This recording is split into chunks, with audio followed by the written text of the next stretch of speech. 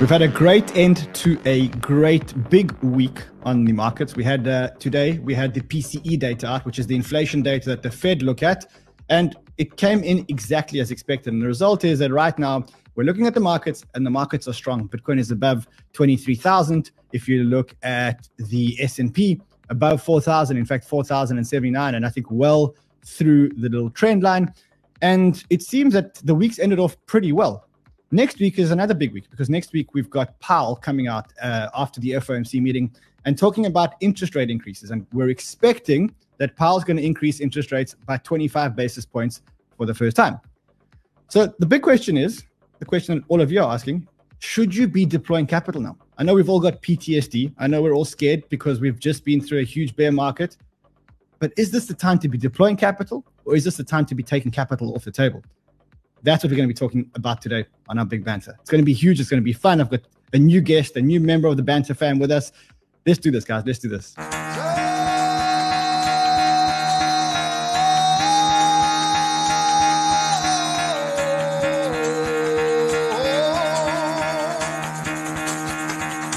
Get the fuck out of bed, bitch. Go.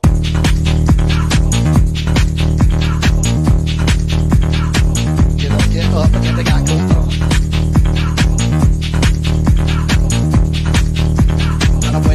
Time to wake up, bitch, get up. Get up. Get up.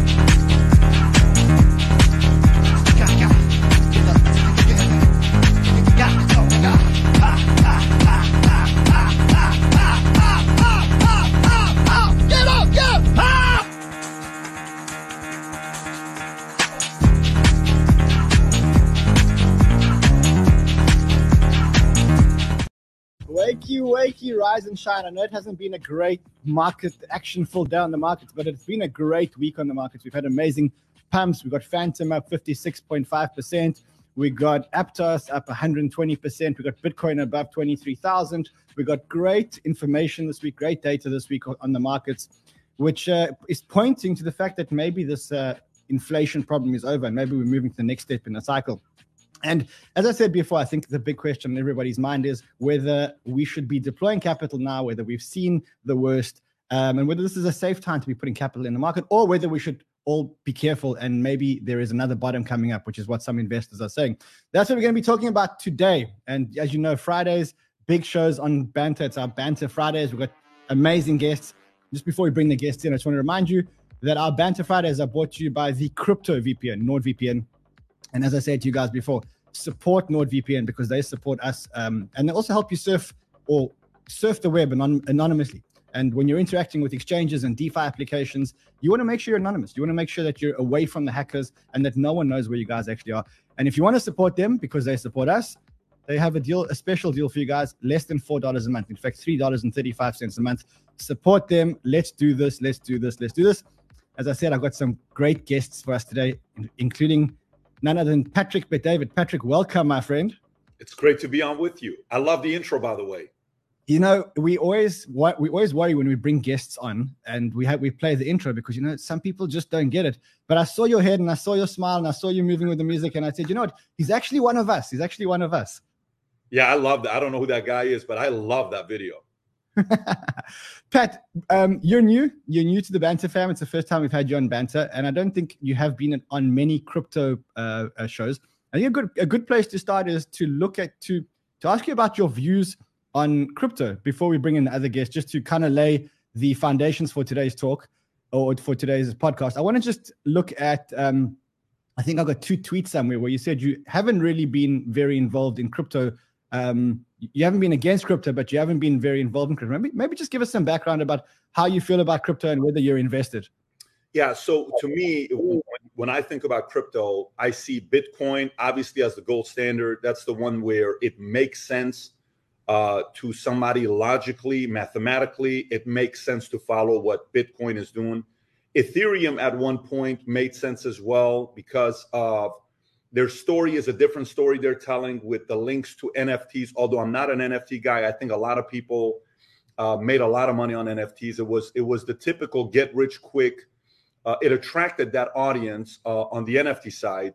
Now, that doesn't mean the technology is not going to be around. That doesn't mean blockchain is not going to be around. That doesn't mean investing in the technology of blockchain is not going to be around.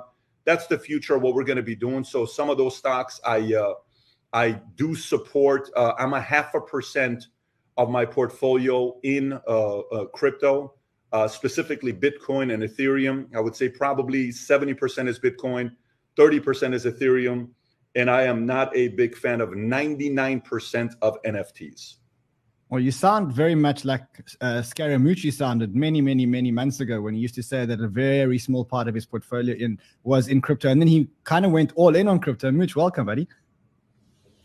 I'm all in on crypto, and I kept my hair, which I'm very happy about, okay? Because the stress level of you people, I thought I would have aged 25 years and lost every follicle on the top of my head. But here I am, still here. Yeah, you're still here. I am all in on crypto. And by the way, I'm almost out on the Sam Bankman-Fried thing too. I mean, we're going to get those shares back hopefully shortly. So I was about to ask, you're still all in on crypto. You went through, we should call it a baptism of fire, and you probably went through quite a bad run with SBF and FTX investing in your company. Also being a big holder and a very high profile holder of crypto in the institutional world. You were picked on by the press. You're still getting picked on by the press. How's it going since then? Have you managed to get your shares back? Walk us through what's going on. Well, no, we haven't got the shares back yet, but I'm very optimistic about it. I mean, we are in the process of negotiating, and so we'll get our shares back. I mean, the good news is there were no economic preferential treatment to the FTX situation, so there's really nobody that's going to have an interest in those shares other than us. So that's good news. But Patrick it's interesting because Patrick is probably where I was 2 years ago. And I'm probably a year and a half behind Mark Yusko because Mark, I credit you, and I've said this before on Crypto Banter, with helping me get in this space because I have such respect for you. And I remember when you entered the space, I said, okay, I got to get myself up to speed on this.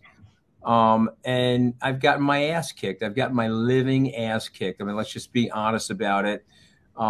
If a monkey, I'm just going to talk very openly. If a monkey was flipping coins last year, they would have done a better job than our decision making. How's that for? So I want to talk about that for a sec. Mooch, I want to talk about that for a second. We just did everything that you could possibly think of wrong. And I thought they were all good decisions. So I'm happy to take you through every one of them, but that's what happened to us. So you're just the babe, Mooch. So say that again more. No, you're like Babe Ruth. So Babe Ruth is doing his press conference years ago, and he's got his drink in his hand, and the guy says, "Babe, how you feeling? Right? You struck out 4 times." He's like, "Oh, it's awesome." And people are like, well, what are you talking about? You struck out 4 times. Like, I'm that much closer to the next home run. Yeah, it's a good point. It's like that. It's like that adage that Reagan used to talk about with the young boy in there shoveling all the pony dung. And like, what the hell are you doing? With this mound of dung, there's got to be a pony in here somewhere, So yes, we have to stay eternally optimistic. I'm obviously super bullish. I love our portfolio. I just added personal money to the Skybridge Series G, which was down a lot this past year. And I'm going to add money every single month because I believe in what we're doing. But I'm going to tell you, when I made the decision to accept the money from Sam, I thought it was a brilliant strategic decision. I thought I was teaming up with the second largest cryptocurrency exchange, 12.5% of the market share of the trading.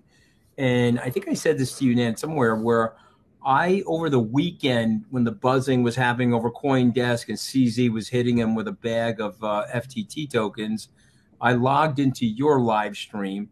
And you may or may not remember this, but you were buying FTT at 22, and then you put a stop loss in like slightly below there. And I was like, all right, that's sort of what I think. I don't think this thing is going to break down. I didn't see the house of cards tumbling. So I want to say this to your listeners, okay? I want people to think about this. I'd love to have Patrick and Mark react to this and yourself. It's not the things that we worry about that get us in trouble. I know Bitcoin's a high vol asset. I know that I've got trades on that could not work for me.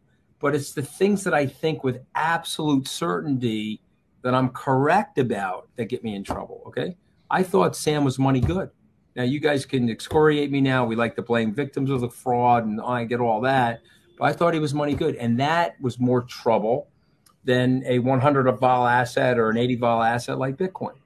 Anyway, I'm off my soapbox. Thank you guys for having me. Patrick, I'm very interested to know, as an outsider, like I said, an outsider to the industry, not as deep in as everybody else. You were watching the FTX collapse. What were you thinking? You know, it's not like it's one and it's only Scaramucci. It's a bunch of people that were in it. On paper, everything looked good in every possible way. Even the guys who are enemies of it are saying, yeah, that's a good investment to be a part of. I think for me, it's the following. I know what I know. And I know to try to be an expert in 5 different things, it's mathematically impossible. So there is a risk when you go into a new space, and you could get lucky. The luck factor is, you know, hey, let me tell you, Roger Ver bought 200,000 Bitcoins at $1 and he sold it to Michael Saylor at 32,000. Oh, you can have these types of conversations and the stories of people that got lucky. But, you know, if you do go 100% in, like Scaramucci's talking about, where I feel like I'm on a podcast right now where it's baptism. You guys are trying to baptize me into the Bitcoin space and in the name of whoever the folks are. To get baptized in this community. No, but from an outsider, I saw this happen in real estate. Guys who went all in and they said, I'm going 100% real estate. A couple guys became billionaires. But also some people were 3 years off, and those guys that went in should have been billionaires or worth 20 million bucks. This game of investing is ugly. You can get in the ring and get knocked out and be on the cover of Sports Illustrated for getting knocked out. It's not easy. It's scary. It's not for everybody. This is why most people don't want to get in the ring. So the fact that folks are getting in the ring, number one, I tip my hat off to you. You know, I respect you doing that because you can get knocked out. Many of us do. If you have money and real money, I'm not talking about I'm talking if you have real money, you probably have real money because you got knocked out a few different times, and it's happening to a lot of people today. But the name of the game is those who are long-term thinkers, they're going to redeem themselves, and the stories are going to flip in 2 years and talk about the person who was who had no clue what he was doing. He is now the expert. Everybody wants to have him on. Oh, look at him. He was right all along. This game is a long game. You got to be patient. They're going to take shots at you. They're going to build you up. You're going to be hero. You're going to be zero the next day, but you got to be patient. Yeah. You know, I must say, Patrick, I know your background is in hard work and grind and building businesses. And I know that's kind of what you preach a lot. This industry is a very strange industry. And the reason why it's such a strange industry is because you got a whole lot of millionaires, 100 millionaires, multi-billionaires that didn't do anything except speculate very, very early on magic video game money. And so, you know, I remember when I got into this industry in 2016, 2015, and I started to meet the big guys in the industry. And I came from a very traditional business background where, you know, I built a business with 1,500 staff and multiple offices, and it was a grind. And then I walked into an industry where there were multi-billionaires flying around in private jets, and the only thing that they'd ever accomplished or achieved in their lives was they bought magic internet digital currency at $1 when it was $1, and they held it until it was at the time $3,000, $4,000, $5,000. And so it's a very, very strange industry to be in because it's an industry that rewards speculators very, very well. Also, it's an industry which gives you a consistent scoreboard of how well you're doing. You know, there's not many industries in the world that give you a consistent scoreboard for how well you're doing. And I think that it attracts a whole lot of what I call retard degens who love dopamine rushes, because what it does is it gives them a feedback loop. So the feedback loop is, I think that the AI narrative is going to work. So I put a little bit of money in AI, the price goes up, I get the feedback, I think I'm a genius. And it constantly gives you this feedback loop. And there's no other industry in the world that does that 24/7, 365. It makes you feel like a hero, and it makes you feel, you know, it gives that constant rush. And that's, you know, I see now in the chat, people are saying, that's me, that's me, that's me. That's all of us. You think you're a genius because it's that constant feedback loop. Anyway, let's get on with the show. Guys, if you are watching at home and you like this content, smash the subscribe button, smash the like button. Let's get the numbers up. Remember, if we do get to 2,000 likes, the Rolex goes today. If not, well, we give it away again tomorrow. I'm going to talk about broader markets. We've had an amazing week on the broader markets, or at least I think it's been an amazing week. We had, let's start off with the PCE numbers today, showing that inflation is actually coming down quite aggressively. I made a chart around CPI, and I want to maybe just call up that chart quickly. This was the chart around CPI. If you look at the last 6 months of CPI data, it's at 0.9%. Annualize that, add a little bit of spice, you got yourself a 2% inflation rate, which is what Powell's talking about. Today, we had the PCE numbers. They came out today exactly as expected, 4.4% year on year versus the expected on the core numbers. Does it feel like this inflation problem is now behind us? Or do you guys think that we're going to get some kind of surprise? And if the inflation problem is now behind us, does that mean that we've seen the end, or we're nearing the end of the interest rate hike cycle? Let's start off with Mark. Mark, you haven't. Yeah, I mean, a couple of things. So one, I don't think we have an inflation problem. I think it's a semantics problem. Inflation is caused by excess demand and limited supply of goods and services. That's not what we had. We had plain old, good old-fashioned currency devaluation. The Fed doubled the money supply in 2020 and 2021, so an 18-month period. Look, we've been a republic for 247 years. It's a long time, 247 years. Half of all the dollars in the history of the republic were created in 18 months. And that causes stress. And so in the last 12 months, Jerome, right? It's funny, when Jerome came into power, when he became the head of the Fed, he was Jerome, right? Buttoned up, suit and tie, the hawk, right? And he was going to raise rates. And the Trumpster just bashed him. I mean, just, no, you are Jay, the dove. And then 2020 happened, and he became the letter J, the pusher. Like he was handing out stimmy checks at the corner of Broad and Wall like they were going out of style. I mean, he was wearing the hoodie, forget the suit and tie. He was the pusher. And then last year, somehow he shed all that and went back to being buttoned up Jerome. And he has been cranking up the heat on interest rate hikes. And everybody's like, oh, look, inflation's coming down. Because bullshit. Inflation, the CPI number is coming down because oil prices went down, because Biden drained the SPR, and because used car prices went down, because we actually can get chips again. It has nothing, zero, to do with the Fed. The Fed didn't create the inflation. They didn't create the disinflation. It has nothing to do with Jerome. So this whole nonsense about, oh, if we can get a good CPI print, then the market's going to moon. Bullshit. Look, the Fed going from 75 to 50 basis points is not a pivot, right? Oh, he pivoted. No, he's still raising rates. He's still limiting liquidity. He's still tightening monetary conditions.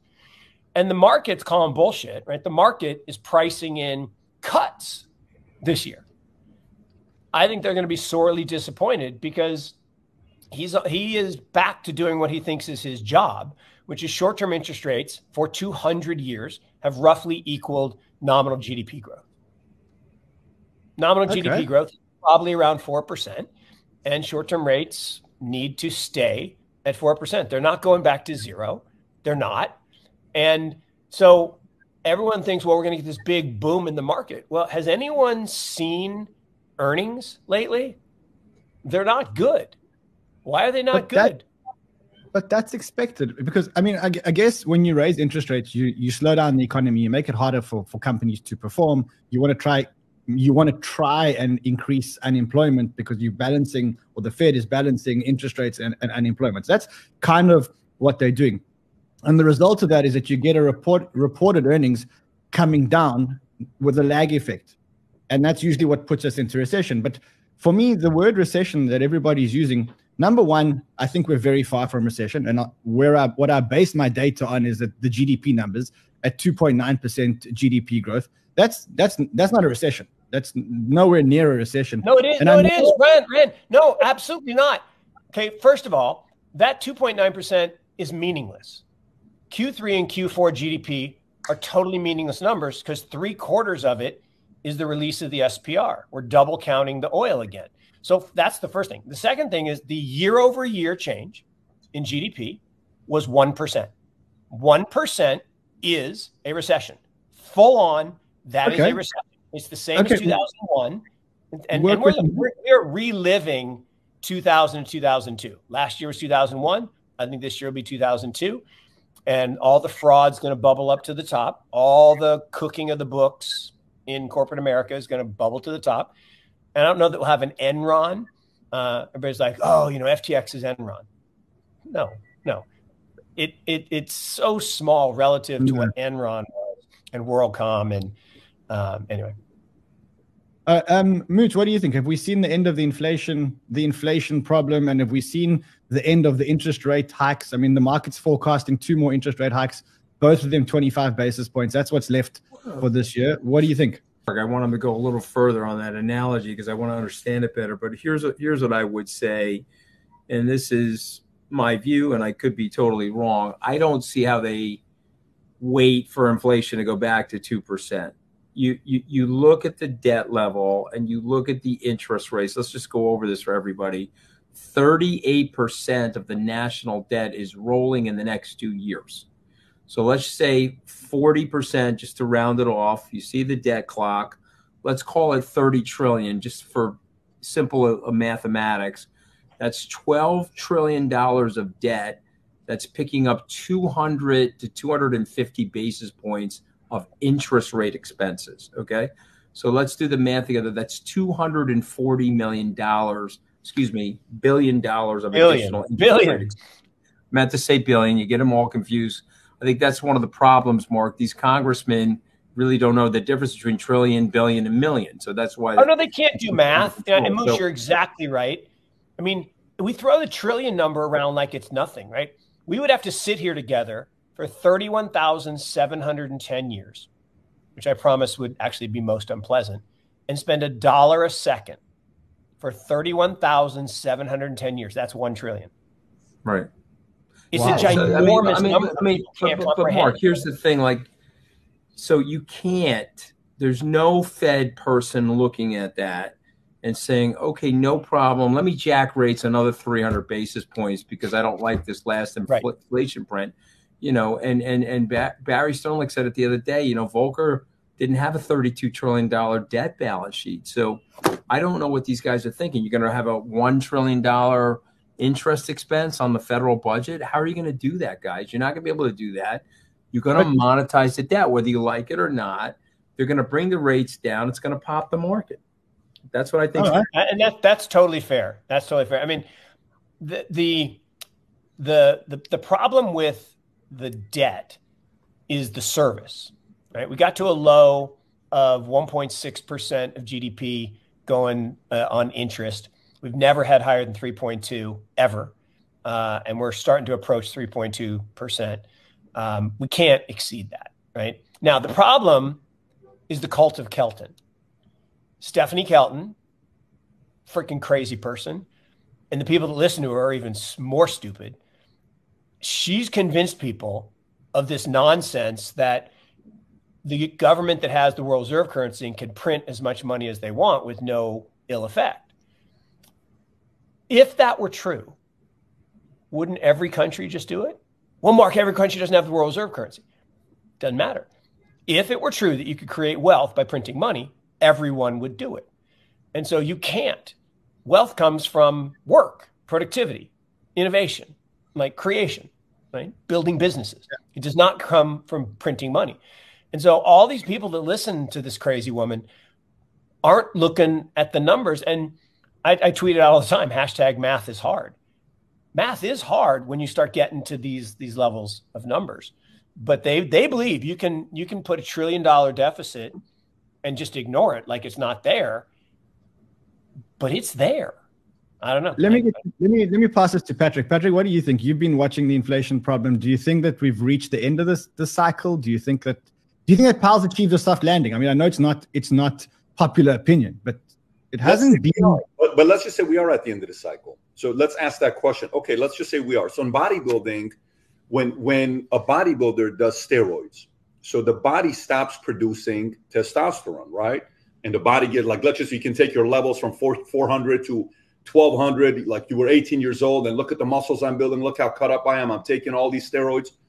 Your body stops producing naturally. So when we went on a 128-month economic expansion or 129 months, oh my God, look how much money we're making. This is the first time we have all these people worth $100 billion. Look at the kind of wealth that's being created. This is amazing. You know, all this fake success. A lot of people had a lot of fake success. And then, boom, people got exposed. Boom. 50% that Mark was talking about in 18 months, which is insane. Oh, this is going to help low and middle income family. Low and middle income family would have money if they knew how to save. So the money rolled up to the rich. The rich got richer. So the same people that wanted to help the poor and low and middle income, they hurt them.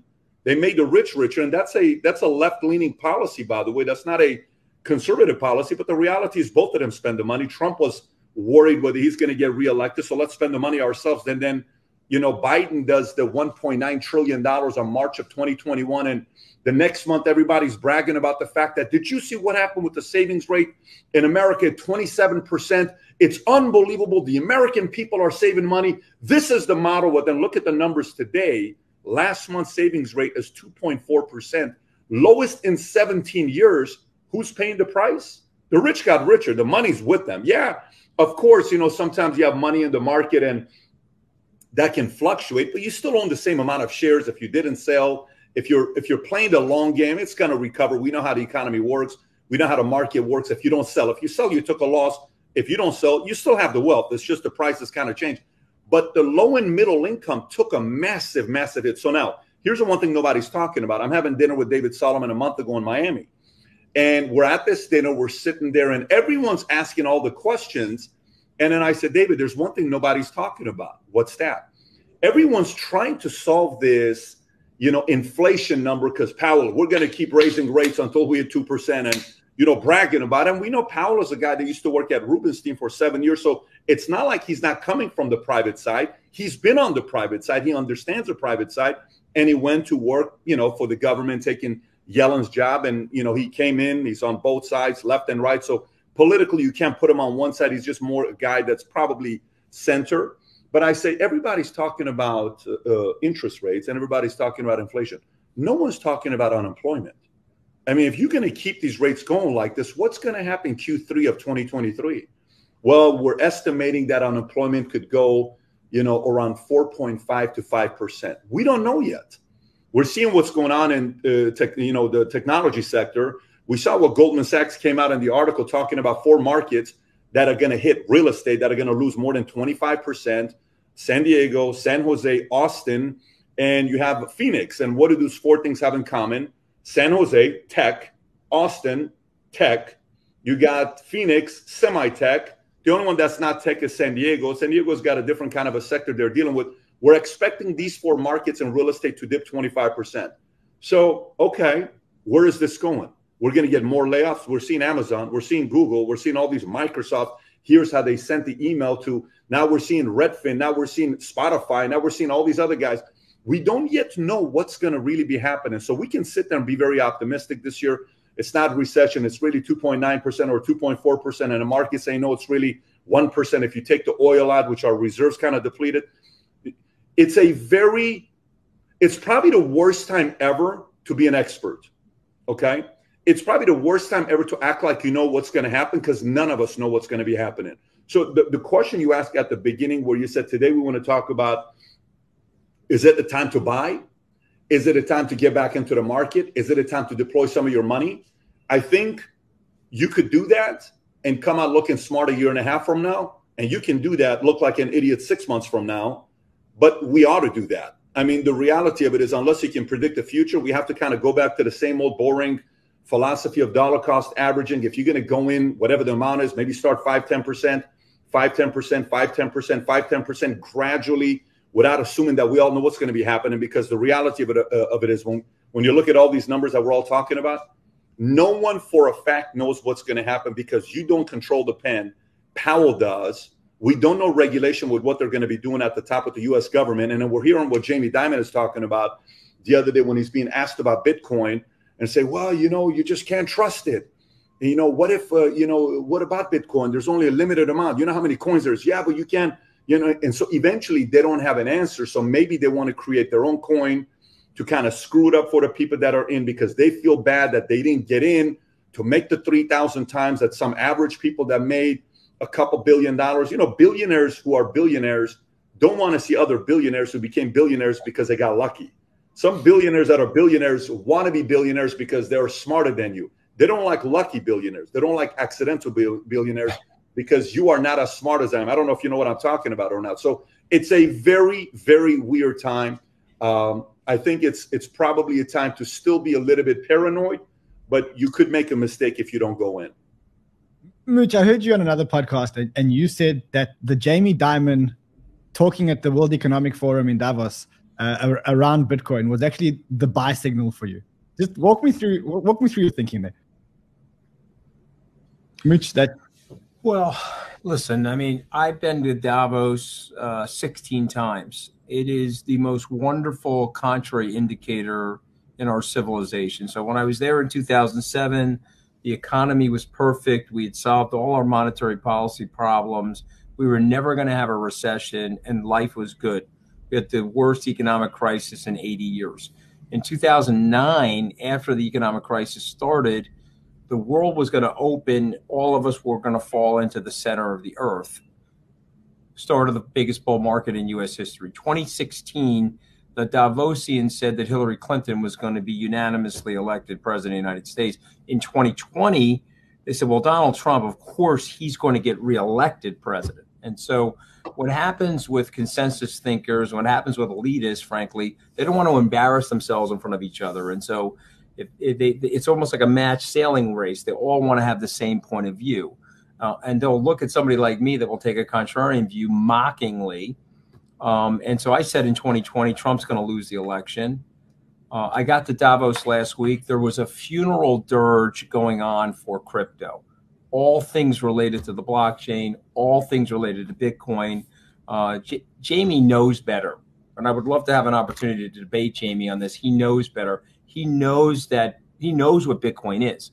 When he's calling it a decentralized Ponzi scheme or a pet rock, I think he's serving the interests of the elites around him. And I think he wants to create a safe haven for himself regulatorily. And I understand all that. But that is a classic sign of a bottom for me, that there's that much negativity in the world of elitism related to blockchain and crypto. I must say, when I listened to Jamie Dimon, I was super disappointed by him because here's a guy who's running one of the biggest banking organizations in the world. He knows exactly what Bitcoin is. He knows exactly that the 21 million is hard-coded. He knows exactly that you can't change the 21 million. But his argument came out and said, well, what if they decide to mint new coins? I just felt that here's a guy who's in charge of the bank. He needs to know better before he criticizes a financial instrument that has performed so well. And I think even worse is that his bank was one of the first banks to introduce their high net worth private clients to Bitcoin. Christine Moy was the one that worked on the wallet for him before she went over to Apollo. Yeah, so I was super disappointed. I was super disappointed in the narrative. Mark, I saw you got cut off, so welcome back. And I think this is a good time to play this little, the last time that you came on to Banter. I just want to play this because I think it's worth talking about. So 2 weeks ago, I do this weekly show on Friday mornings called On the Margin. And 2 weeks ago, I said, I'm pretty sure that winter's ended, but I'm not 100% sure. We need one more higher low. We need a third higher low. But once that happened, absolute certain that winter's over, spring is here. Now, spring can be volatile. Doesn't mean we're going straight up, but winter's over, and we're in an accumulation pattern, not a distribution pattern, not a liquidation pattern. So that was the 7th of October. That's when you were here last, 7th of October. That's what you said. I guess we could probably say that that's where we are right now. What do you think, and where do you think we're going from here? Look, I stand by what I said. June 15th was the end of winter, beginning of spring. What I missed was Hurricane Sam. So I live in North Carolina, and every once in a while, about every 10 years, kind of late March, we get a nor'easter that spins off the coast and it dumps a bunch of snow. It's still spring. It's just snowing. And so, look, we had a nor'easter. We had this Hurricane Sam. Bad people do bad things. And, I don't want to go all the way deep into the rabbit hole, but I got one thing to say on that. So Sam Bankman-Fried and Caroline were the masterminds of nothing. Okay? They are not the masterminds. This is way bigger and way more evil than we need to talk about today. But and Howard Marks said it best. He said, the problem in this world is you have to decide between the good people who sound good and the bad people who sound good, because they're only people who sound bad make presentations. And so, I just got lucky, right? I mean, I never met the guy. We probably would have been lured in by his charm. And I feel for Mooch and everyone who was victimized by this guy. The guy's a bad guy. I think there are way worse people above him. But my point is, yes, we had the dip from 18 down to 15 and then back to 18. We made the perfect cup and handle pattern. But spring, interestingly enough, you think about the 4-year cycle, spring is basically flat. I mean, that is a perfect cup and handle. I mean, it doesn't get better than that. Although somebody labeled it a double D, which is not politically correct, but it does have they made a funny drawing. But the key there is spring is flat. Is flat. But there's a lot of volatility. Summer, which I think starts in April, May, usually 9 months ahead of the halving, that's when things are going to get fun. And the reality is Bitcoin was engineered so perfectly. It's really amazing when you think about it. That's why I'm pretty sure Satoshi's not a single person, because I don't think any one person could be this smart. I mean, just think about the halving. The halving guarantees number go up, because what happens on the halving is you have all the miners that are securing the network, and they have a fixed cost of electricity and space and machines. And suddenly the rewards go down in half. A whole bunch would go bankrupt unless the price goes up. The price going up tends to attract attention. Now, I always joke, it's mostly guys, right? Because we're hunter-gatherers and we see motion. I was a funny thing. So my wife says, get the ketchup out of the refrigerator. And I walk the refrigerator, open the refrigerator door, no ketchup. She walks up, grabs the bottle. If it ain't moving, I can't see it. So it's just real. But once the price starts moving, then you go from the investors who buy assets when they're below fair value, to traders who don't give a shit about value, they just want movement, to speculators. And speculators are just the opposite side of hedgers. So you have miners who have to sell Bitcoin. So speculators come in and take the other side. But then you have the degenerate gamblers. And this is where it gets bad.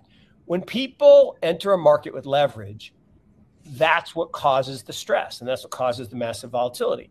And so today, the network value of the Bitcoin blockchain is somewhere high 20s, 28, 29. So as an investor, I'm buying because the current price is a liar, by the way. Price is not value. The price is below fair value. So I'm a buyer. And then as we get into crypto summer in April, May, then the traders will push that price above fair value, and I'll still buy dollar cost averaging, as Patrick was saying. Most important thing, don't buy it all at once. You should just, it's funny. I remember being on, and I'll stop talking. I was on CNBC in 2019, and literally while I was on the show, the price went from 10,000 to 8,000. And Melissa Lee, and this was in 6 minutes. It wasn't like in 6 hours. It was in 6 minutes. And Melissa Lee says, so what should we do? I said, buy it. She said, what? Are you kidding? Well, no, you'd always say that. I remember this interview so well. I remember this day so well. I must say. And my point was, buy it today, buy it tomorrow, buy it next week, buy it next month. And here's the thing. I'm not sure. I love Mooch said before, it's the things that we know for certain that just ain't so. That's what kills us. Like when you're sure about something, like doubt is the greatest superpower in the world. If you can stay in a place of doubt and don't think that you know everything, you do much better. But when we're certain of something, and my wife would say that I'm certain of way too much, but I am certain, and I mean this, I am certain of one thing, that blockchain technology is the evolution of computing power that has been going on since the 50s, 54 the mainframe, 68 the microchip, 82 the personal computer, 96 the internet, 2010 the mobile net, 2024, which is next year, y'all, the truth net. And we are going to replace trust with truth. And blockchains are going to run everything. I am certain of that. And the Bitcoin blockchain is the most powerful supercomputer in the world. It is the most powerful computing network in the world by an order of magnitude of 1,500x. It's 1,500 times more powerful than CERN supercomputer. Owning a piece of that network is the most important thing you can do in this world. Wow, Patrick, does that convince you? I mean, does that convince you to put more than maybe another 0.5% of your portfolio into crypto? It did a good job on me, and 99% of my portfolio is in crypto. Listen, 2 nights ago, I'm having dinner in at the Soho House, and these guys are trying to tell me about psychedelics. And for 2.5 hours, it's, Patrick, you haven't lived life until you do DMD, you take psychedelics, you take these drugs. Have you done LSD? I'm like, listen, my entire life I've been around, people that want to convince me what to do. It's on the individual to be able to reason. We all have certain certainties. My way of making money, I'm an operator. So when I'm sitting down with my Goldman Sachs advisor and he says to me, so we can put this much money in this BlackRock portfolio and we're going to get 7.2% over the next decade. I'm like, how much? Well, around 7 point. I said, so you mean to tell me what I put in 10 years is going to double rule of 72? Yeah, I said, that doesn't excite me. That's too boring for me. And he said the best thing to me. He said, Patrick, all of you will relate to this. He says, there isn't anything you're going to give money to that's going to make a better rate of return than whatever you're personally operating and building. I said, what a great statement. So the moment I understood that concept, for me, I looked at it and I said, say I put 10 million bucks in Bitcoin today. Great. I get it at 22. Let's just say I get it at 23, 22. Fantastic. And say it goes to 100,000 within 24 months. Let's just say it goes 200,000 within 60 months. That's a realistic number. I'm not exaggerating. It could go to 100,000 within the next 2 weeks. I'm just being by the end of next, it goes to 100,000. By the end of 5 years, it goes to $250,000. Great. Whatever that is, it's still not going to give me better rate of return than me taking $10 million and putting into the company that I'm going to build. And we sell that for $600 million and I'm going to get a 50x return. So that's my processing. Don't take it personally. That's just how I'm wired with it. The money, my kids' long-term investments to see what it's going to do for them, I wouldn't entertain that conversation a lot more than the other one. But if I can make one comment, I do want to say one thing that I don't think we're paying enough attention to. And I know you guys are, but I don't know a lot of people are paying attention to it out there. Last year, Q1 of 2022, U.S. total savings collectively, we had $2.1 trillion. I'm sure you saw that, Mark.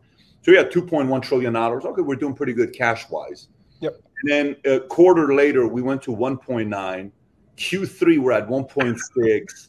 And that savings is depleting for the average investor. This is all of us collectively together. We got a couple $1 trillion in the bank. Now it's down to 1.3 to 1.5, and it's kind of moving around that number. What does that mean? Well, the average person who was sitting there saying, babe, we're not going to sell this house for $780,000. Put it in the market for $980,000. No one's buying. We're not moving because we got savings. Okay. Their $200,000 went to $180,000 to $160,000. Then all of a sudden it's at $92,000. They're saying, babe, we had $92,000 in savings. Maybe we should sell that thing at $800,000. So I think what we're about to experience the next, specifically, and Mark said very good. He says it's different than if you're a day trader. You want volatility versus a buy and hold. You have a different mindset. Low and middle income, different mindset. Guy that's operator, different mindset. The average investor who's listening to this, if savings depletes, my dad always said, man's identity and confidence changes when he doesn't have savings. He says, always have cash set aside that no one knows about, including me, your wife, your family, anybody. Always have cash. It gives you a certain poise and confidence. He says, if you ever see a man that seems weak, you can tell it by the way he stands. You can tell by their eyes. You can tell by the way they look at you. It's because they don't have a lot of cash right now. Don't ever mess with cash, right? People's cash is going down, which means people are going to do some dumb stuff in the next 6-12 months. And there's going to be a lot of opportunities for people that have cash to buy things on pennies on a dollar That's where I come in. I'm playing that game. I'm not playing the, all the other games. I think there's going to be a lot of opportunities in the next 3, 6, 12 months. I must say, what you said before this really, really resonated with me. You mentioned about what doesn't excite you as much. What excites you more than just investing in something and making money is actually building something. And I don't know how much you know, but before this, I built one of the biggest marketing company, or the biggest marketing company in Africa, and I sold it. And then I started to invest, and I made a lot of money investing in Bitcoin and crypto. You sold it for, if I'm not mistaken, 750 or some number like that. It was a very good number. I sold it for $100 million plus, which in Africa is a big number. But take you forward a couple of steps. I made a couple of really good investments, which made a lot of money. So I took some. I invested $500,000 into a token called Luna, and that went up to, that was worth over $100 million by the end of it. Now, how the story ends is that in a period of 48 or 72 hours, I lost over $100 million on Luna. It's a very highly publicized. It's been on multiple podcasts, etc. It was the worst period in my life, bar none. It's one of the only times in my life where I remember not being able to feel the blood in my face. I'd look at my wife and look at my kids, and I'd look at them like I was a dead man. I was like, I tried to smile, but I just couldn't. It's like, you're dead inside, but your body's alive. And I remember thinking to myself at the time, at what point is my body going to shut down, and am I going to die in my sleep? Because there's just no way that you can suffer so much and nothing happened to you internally. But the reason why I'm telling you the story is because in hindsight, it was probably the best thing that ever happened to me, because I lost sight on building a crypto business because my investment portfolio was making so much money. And when my investment portfolio was making so much money, there was no incentive for me to really build my crypto business, which actually is much more valuable than any money that I've lost. So what I did was I pivoted, and I said, after having a pity party and eventually composing myself again and getting motivated again, I said to myself, the biggest chance that I've got of making that 100 million plus back is to build this business. And I spent 2 weeks fully focused on this business. And within 2 weeks, I think I doubled the value of this business, and this business continues to grow exponentially. And I think why that resonated with me, and maybe this is going to resonate with a whole lot of people here in the audience, is to say, we have an opportunity. You have multiple opportunities. One of the opportunities that you have is you have an opportunity to invest in an industry that we all believe in technology we all believe in. That's one opportunity you have. But we also have an opportunity to build incredible businesses and to build amazing things, because it's the barriers to entry are lower than ever. Not many people know more than us. Not many people, you don't need a lot of money. You don't even need a copywriter anymore, because chatbot can do all your copywriting for you. The barriers to entry of building an amazing business now in this industry are lower than they've ever been. And so I think what resonated with me about what Patrick said is, it's not only about investing in this industry, but it's also about building incredible businesses in this industry. And I know that Mooch and Mark, you guys have been on this train for a long time. You guys have both built businesses. Mooch, that's why I felt so bad for you when this whole SBF thing happened, because I think the one thing that, what the market came after you was about how you got swindled by FTX and how dumb are you and how could you have given him so much money. But no one told the story of Mooch and this business that he had spent how many years building? Well, listen, I'm 35 years in the industry, 18 years of this business, But remember, he gave me the money, So the problem is he hurt my reputation. I took him to meet people that I had 3-decade relationships with, and so I had relationships with people that were older than Sam was on planet Earth that I was taking him to meet, and he betrayed the trust of me and many others by doing that, and it was just ridiculously reckless of him to do that. But you're bringing up something, I just want to address it. We blame the victims in our society. So when we look at the list of Theranos investors, they say, oh, those are all stupid people. Goldman Sachs got hit by that guy in Malaysia. Okay. Oh, they've got to be stupid people. The point being is, if someone's perpetrating a fraud, they can do a number on you. Yep. And you could be an honest person and not see it. He had a pristine data room, pristine. He had pristine venture capital investors. He was a very well-regarded guy. People can pretend otherwise now because of what we know, but he was a very well-regarded guy. No, look, I mean, to that point, on CNBC, they called him, the JP Morgan of our age. They called him the John D. Rockefeller of our age, the Cornelius Vanderbilt of our age. I mean, hell, they called him they called him Jesus Christ. They called him the Jesus Christ of crypto. That's blasphemy. And down here in North Carolina, they called him the Michael Jordan, right? Even more blasphemous in North Carolina. But I mean, this guy perpetrated a fraud. Same thing with Elizabeth. And, people are like, oh, Tim Draper's an idiot. Tim Draper, literally one of the 5 smartest people I've ever met in my life. I'm privileged to be able to call him, I can't call him a friend, but I love him. Business partner. One of the smartest people on this planet. And yeah, he got hoodwinked by Elizabeth, but Elizabeth was a liar. She was a fraud. You said that this SBF thing was much bigger than we think. You alluded to the fact that he was just the front man, and this is actually he's a useful idiot. Look up the term "useful idiot" tonight, and you'll understand. He's a useful idiot. Be more descriptive. So you're saying there were bigger people behind? I believe, and it's just my belief. I don't, and some of it's rooted in fact. I believe that a much larger group that does not want crypto to survive and thrive. Look, there are too many weird things, right? This company didn't exist 6 years ago, did not exist. And it became the second largest on paper, because it actually wasn't real, second largest crypto exchange in the world.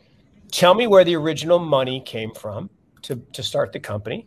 The company was started a week after Biden gets into office. The largest contributor to Biden's campaign was Sam Bankman-Fried. Sam Bankman-Fried's mother is a large Tornado Cash operator. That's not actually Tornado Cash, but basically what she does is the equivalent of Tornado Cash. She scrubs political campaign contributions so the venture capitalists can get around campaign finance laws. That's what she does. The dad, went to Yale with all the, glitterati in DC as an advisor to 3-letter agencies. Taught Peter Thiel, gave him the deal on. Right? So and here's the thing: in the old days, if I wanted to bribe somebody, in the old days, yeah, exactly. I mean, you take it down. The black hats are going to show up. So look, I would meet Mooch at the park. And I'd have my backpack, and I'd put it on the bench, and I'd walk away. And he's like, Mark, you left your backpack. And just keep walking. And he looks in the backpack, and it's full of cash. Just like, oh, okay. No way to trace that. But here's the thing. If the government sends money on chain to the Ukrainian government, who then sends it to FTX, who then sends it to Alameda, who then puts it in a shell company. Here's a stat that is hard to believe.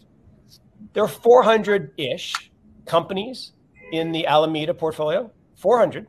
200 of them, just let that number sink in, 200 of them were shell companies owned solely by SBF.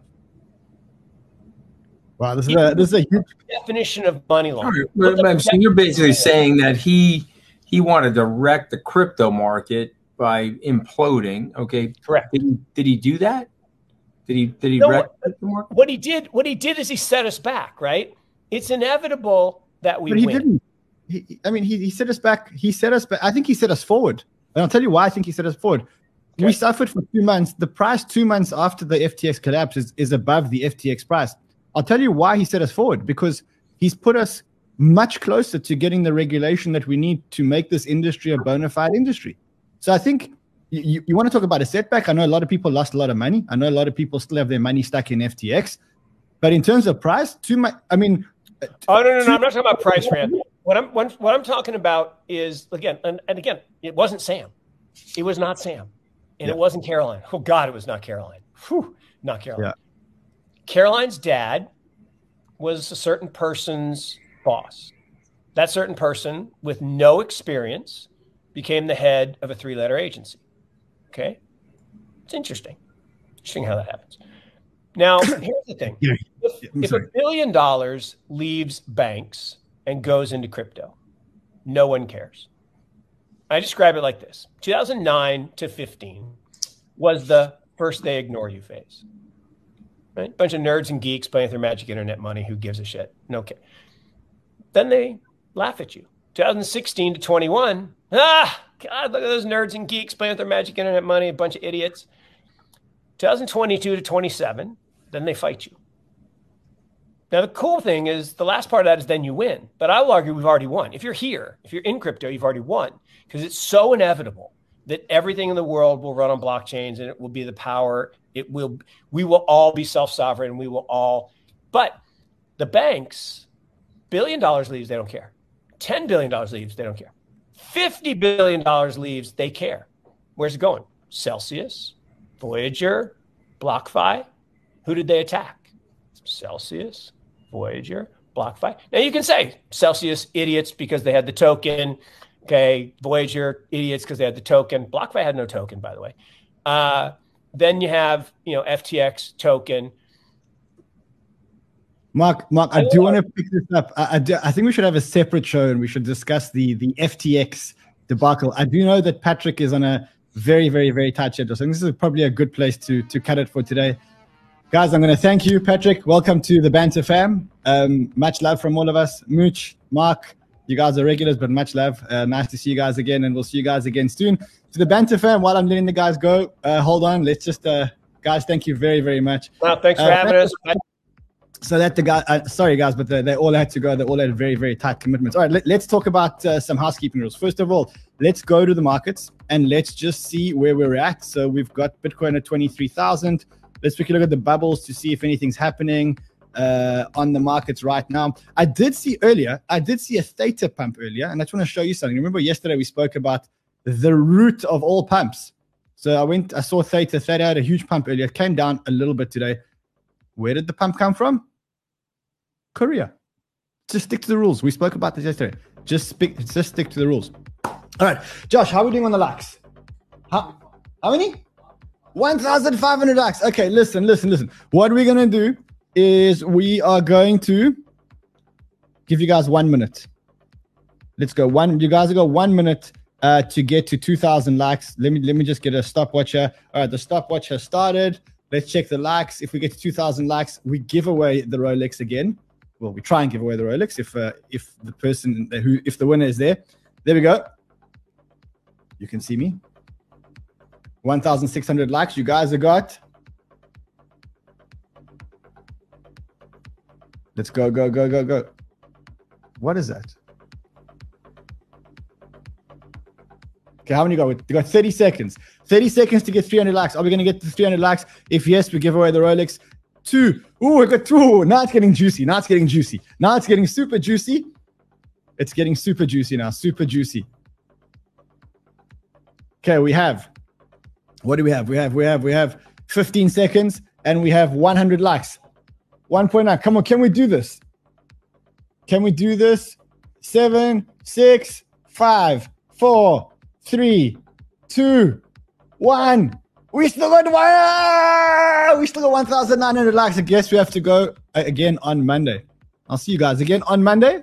Until then, if you've loved this show, smash up a like, subscribe to our channel. Oh, we got 2,000. Wow, man. Okay, you know what? It was after the cutoff time, but I guess in the interest of fun and being part of the Banter fam, we are going to give away the Rolex, or we're going to try and give away the Rolex. Before I give away the Rolex, I just want to remind you again that this show is brought to you by NordVPN. They are our sponsors. They are the best crypto VPN in the world. Guys, if you're surfing crypto without a VPN, you're on a suicide mission. It's like driving. I want to say driving without a seatbelt, but it's not even crazy enough. It's like driving out a racetrack without a seatbelt, because you're giving away your IP address. And if you're giving away your IP address, you're giving away too much information about yourself, including where you live. Just go and get yourselves a VPN. There's a referral link below under the show. Here it is. Click it. Pay $4 a month. If you're serious about your crypto, do that. All right, let's go. Let's do the Rolex watch very quickly. So let me just see what the numbers are here. So we're going to do a random number generator. You got 5 hours after. You got 5 hours after the show to mail us at giveaways@cryptobanter.com and tell us that you're the winner. Let's select the winner, 6437. All right, here's a random number generator. 1 to 6437. Let's pick a number, 6437. Let's generate that number, 2783. And the watch is a black Rolex Submariner for row number 2783 on the spreadsheet. Let's quickly go to row 2783 and give away a Rolex. You've got 5 hours from 2783. So account number on Bybit, account number 271-50739. If you get back to us in the next 5 hours, the Rolex Black Face Submariner is yours. You got 5 hours from now. And remember, if you want to enter this competition, open an exchange account using a Crypto Banter referral link. Any exchange account, any Crypto Banter referral link gets you in. Every trade you make is one entry, and we're going to give away 2 more Rolexes before the end of the month. See you guys again on Monday. Until then, have fun, trade well, my friends.